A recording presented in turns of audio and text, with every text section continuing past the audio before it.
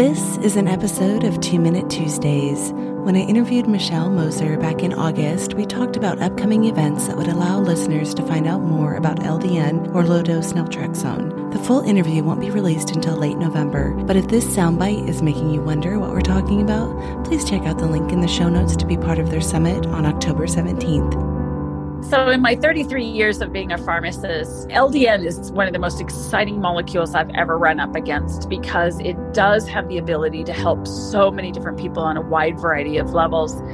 And when we're able to help people understand what the medication does, then they can actually present it to their practitioner, because the bottom line is just because it's not commercially available doesn't make it voodoo. It doesn't make it weird.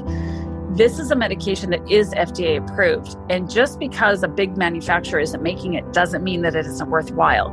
It also doesn't mean that there isn't a ton of research behind it, because there is. There's over 900 articles and scientific papers written about LDN. Just because it wasn't taught in medical school doesn't mean that it isn't an effective medication. It's also very, very safe. So anytime a patient has to advocate for themselves, they traditionally just bring in a bunch of information.